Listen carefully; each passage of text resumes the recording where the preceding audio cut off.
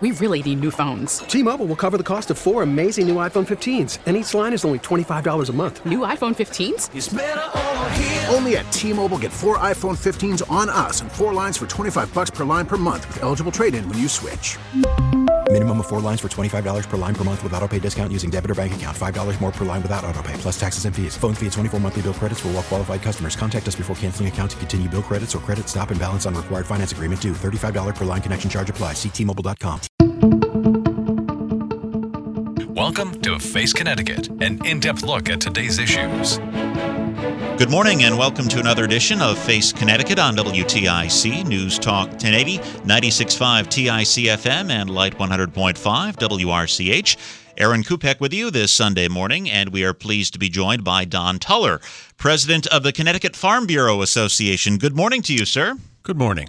Well, hot off the presses from the state capitol this past week, the General Assembly approved a bill creating a hemp production pilot program. This is something your group has been lobbying for. Tell us about it.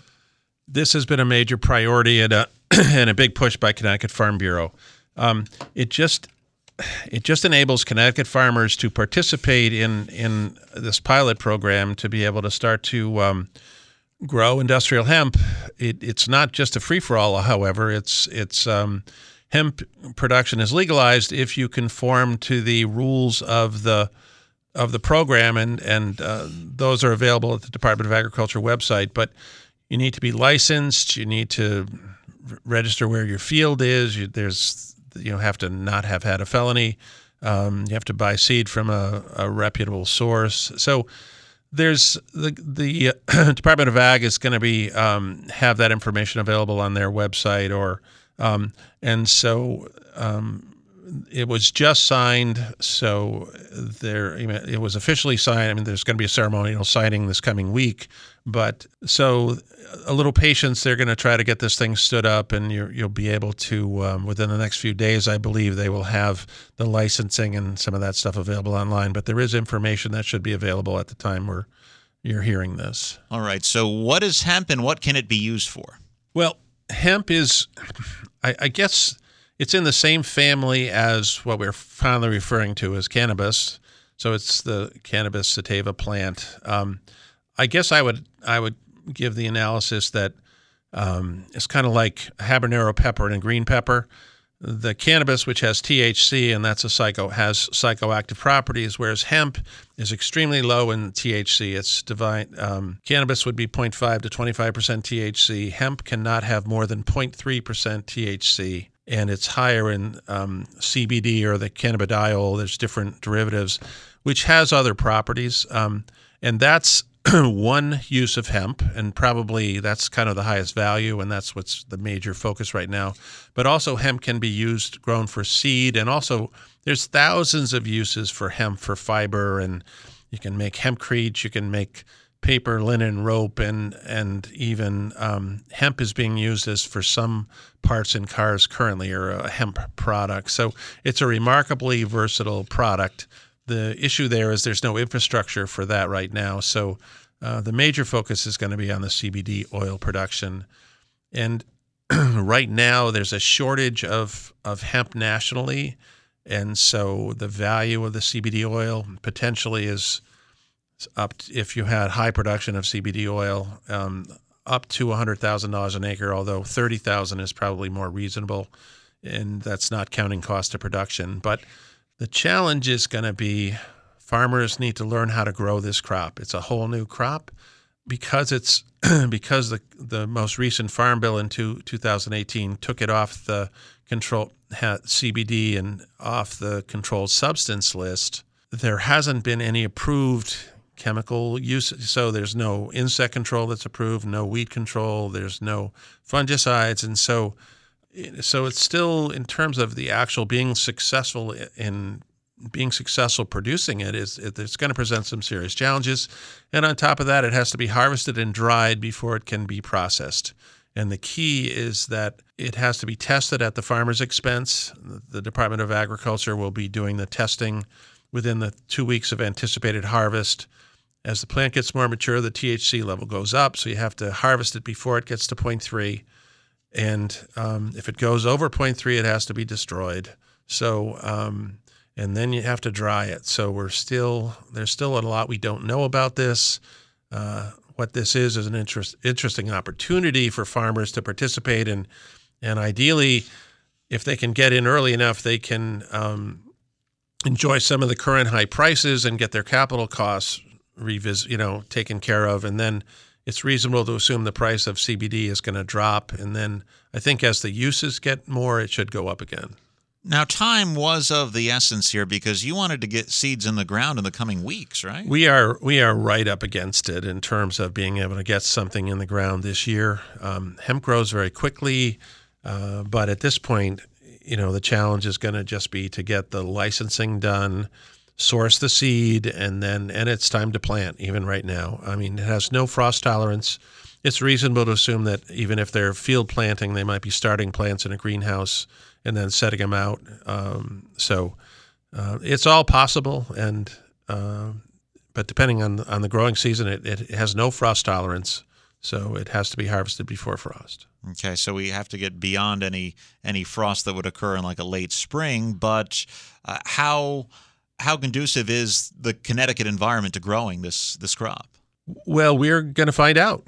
It pretty much grows anywhere, and in fact, a lot of it's grown outside. But the other aspect of it, and some farmers are probably going to try to produce it indoors, which has higher expense. But hemp has to be. You can't have any male plants around. They have to all be female plants. So if you buy feminized seed, it's anywhere from 50 cents to $1 per seed. And an acre, you might plant at 2,500 plants per acre, or 2,000 to 2,500. But if there's any male plants around that pollinate the female hemp plants, then the CBD levels are much lower. They produce CBD oils or the resins in the plant in an effort to get pollinated. So you have to isolate. If there's any male plants, you have to remove them. The other issue would be cross-pollination if there was another crop somewhere else. So it's not exactly going to be a cakewalk here. Okay, so there will be a learning curve. I think it's going to be a real steep learning curve. I'm sure there'll be some success and probably some catastrophic failures. Anything else on your legislative agenda this year? Well, one of the issues we were working on was to try to maple syrup and honey production kind of inadvertently got under the authority of Consumer Protection, and a bill has passed in the Senate. It still hasn't been taken up in the House. That would clearly give the regulatory authority, if there's the need for regulation, to the Department of Agriculture.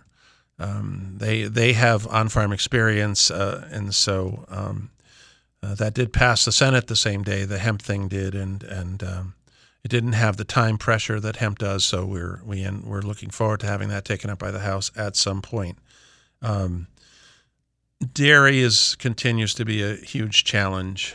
Just the low prices that farmers are getting, the ongoing trade issues, the fact that the Canada-Mexican trade agreement hasn't really been completely finalized yet, the problem with China, so China's not buying dairy anymore from us, and so unfortunately milk, when there's a little bit of an oversupply nationally, the price drops precipitously, and so Connecticut farmers are just on life support. The Community Investment Act provides some help for farmers, but we are also in the process of looking for a little bit of additional, actually a few $1 million, which doesn't end up being very much per cow, to help farmers through this difficult time.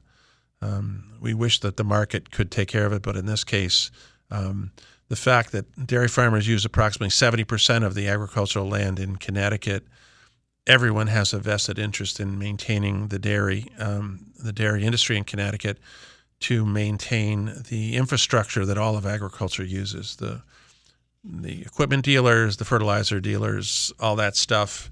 If dairy went away suddenly, we would not see we'd see a problem in terms of maintaining that infrastructure. Farmers would have to go farther for supplies and parts.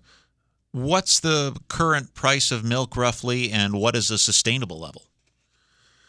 Right now, I can't tell you exactly what farmers are getting, but it's the ballpark is I think if they're lucky, they're at about 60% of their cost of production. So they're hemorrhaging equity. So farmers are forced to look at other avenues, whether it's other enterprises or value added. Some farmers are processing their own milk. Some people are making ice cream. They are selling compost, and that's part of why another major priority for us is anaerobic digesters. The permitting process is extremely difficult right now. We're trying to make that a lot easier because using the manure as a source of energy has a positive effect from a cash flow, but it also provides positive environmental impacts in that the manure is much more stable in the environment, and we have a problem of too much phosphorus in there, so there's an opportunity to possibly extract phosphorus from the manure so that it's not going to be applied to the ground. When it comes to dairy, is Connecticut a net exporter? I mean, do we produce more than we consume? No, we're a net importer. I think we're at about 54% was I'm not positive about that number actually, but no, we're importing. So we are, milk flows from, like, Connecticut is a deficit state, so milk will come from Massachusetts into Connecticut. It'll come from New York into, from areas, even if Mass is not a surplus state, but their milk will come from Vermont, or things just kind of move as efficiently as possible to fill where the need is. What Connecticut has is a tremendous market, and so, but we are not at this point self-sufficient. Are people willing to pay a premium for something that's locally produced? Well, that's an interesting idea, and actually there was a study done, and locally grown, as much as everybody says that they think it's a wonderful idea, they are not willing to pay more than 15% for locally grown stuff. So the problem is that Connecticut has substantially higher costs of production. The House has just this week passed the bill to raise the minimum wage over a number of years up to $15. So the price of labor is going up 50% roughly over the next few years without market forces to drive it. So Connecticut energy costs are higher, so we do face challenges in terms of Connecticut being a high cost of production state. So farmers are really challenged, and that's why a lot of farmers are resulting in direct marketing, because they don't have to wholesale it to someone. And interestingly, I mean, there is some development of some food hubs, which hopefully will enable farmers that are producing more than they can sell directly. The food hubs can aggregate it so it can go to either institutional users or wholesalers. So that's a movement that would help out the local farmers. They're actually dedicating a food hub in Waterbury on Monday. You're listening to Face Connecticut. We are talking to Don Tuller, president of the Connecticut Farm Bureau Association. Well, the growing season is just getting underway. What are farmers doing this time of year? This has been a very wet spring. So it's been a challenge to get stuff in the ground. It's been cold.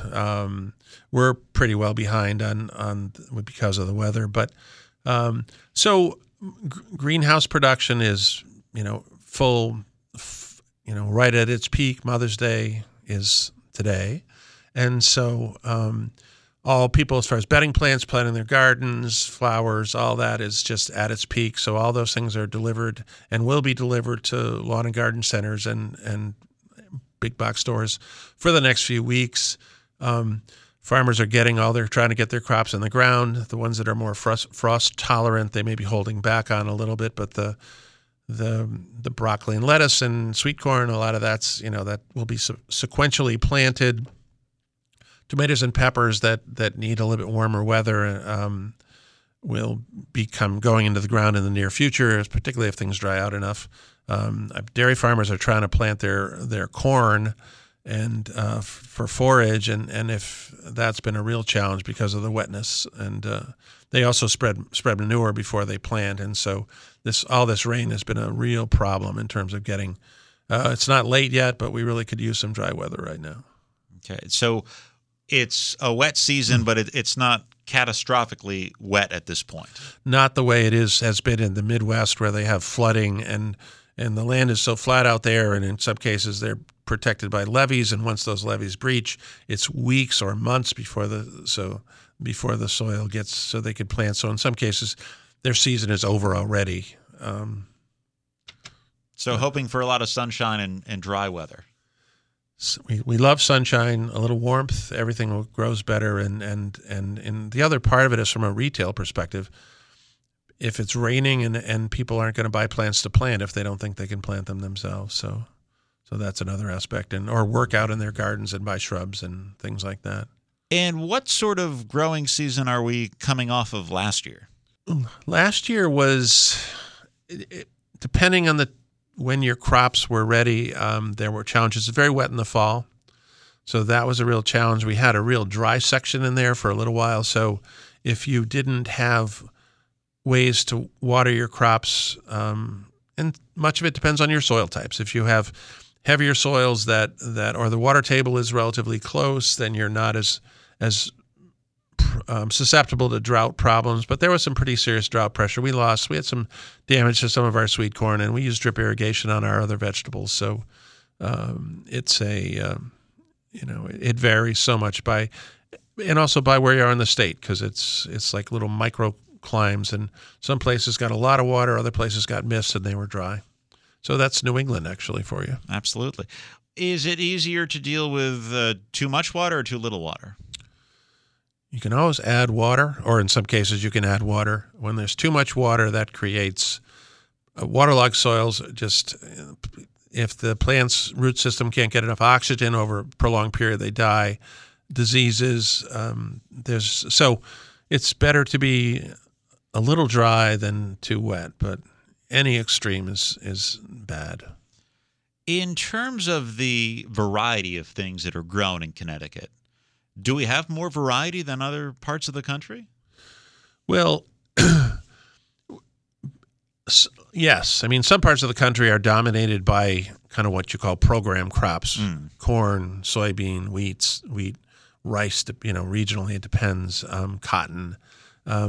Connecticut is a very diverse state in terms of we don't have a lot of anything, and we don't have a lot of land. That's part of the reason. Well, right? Critical mass of agriculture is a problem, so that we don't have any processing facilities for fresh vegetables because of the growing season is short here, and also just we don't have the volume. So farmers have to produce for direct market or wholesale channels, regional wholesale channels, or in some cases bedding plants. They go all over the country and even out of the country, and actually.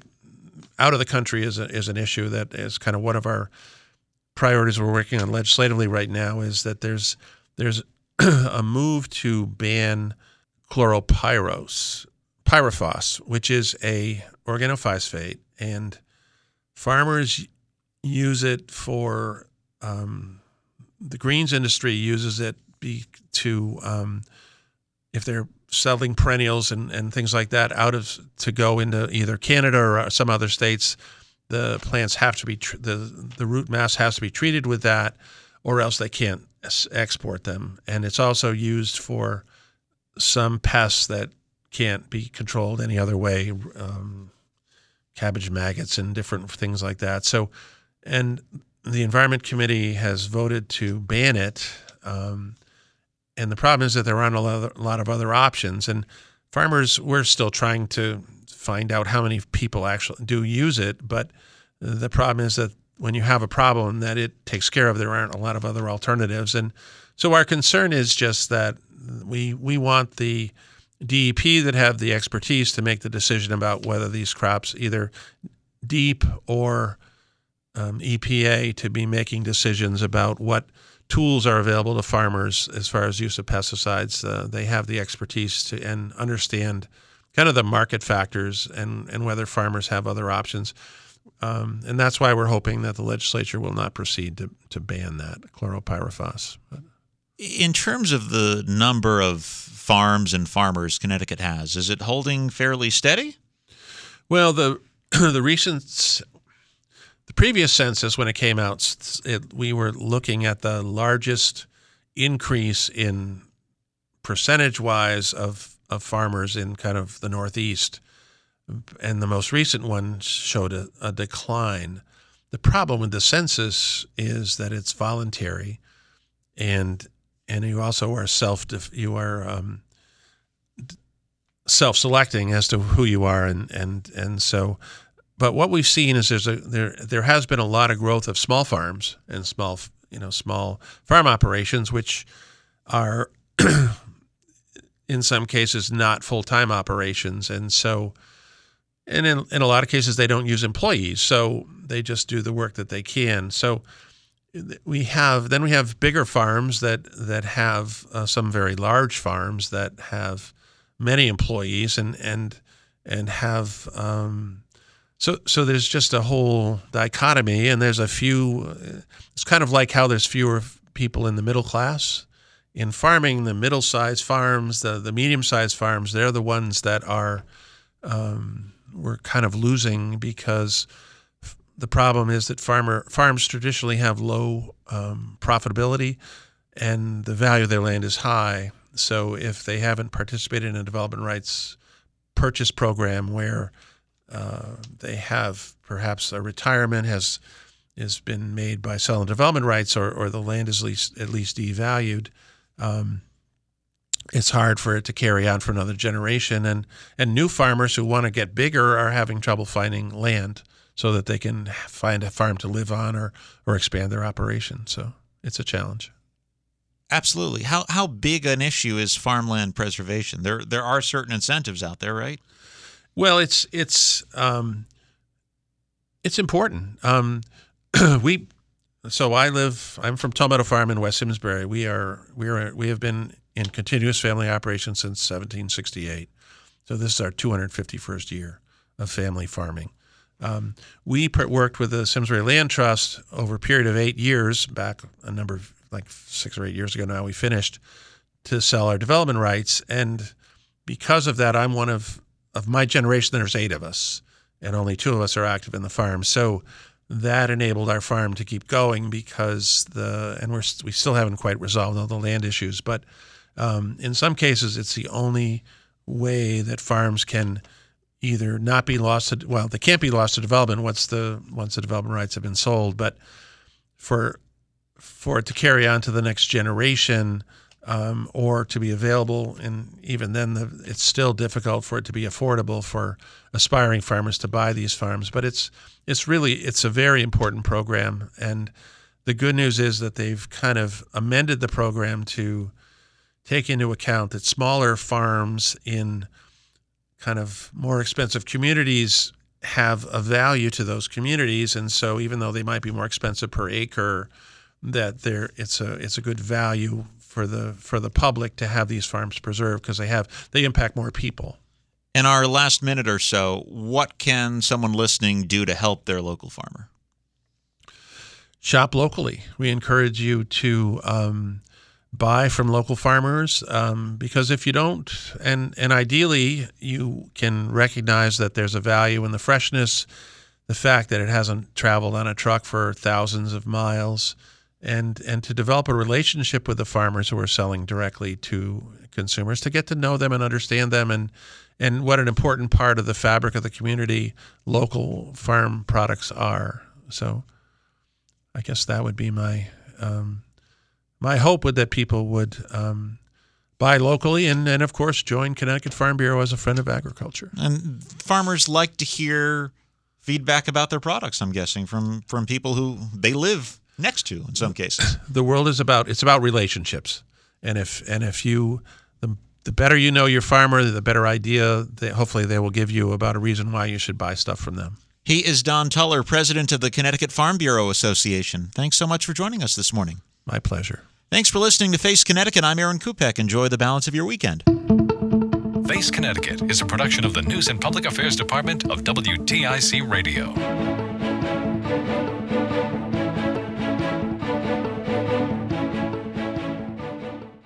We really need new phones. T-Mobile will cover the cost of 4 amazing new iPhone 15s, and each line is only $25 a month. New iPhone 15s? It's better over here. Only at T-Mobile, get 4 iPhone 15s on us and 4 lines for $25 per line per month with eligible trade-in when you switch. Minimum of 4 lines for $25 per line per month with auto pay discount using debit or bank account. $5 more per line without auto pay, plus taxes and fees. Phone fee at 24 monthly bill credits for well qualified customers. Contact us before canceling account to continue bill credits or credit stop and balance on required finance agreement due. $35 per line connection charge applies. See T-Mobile.com.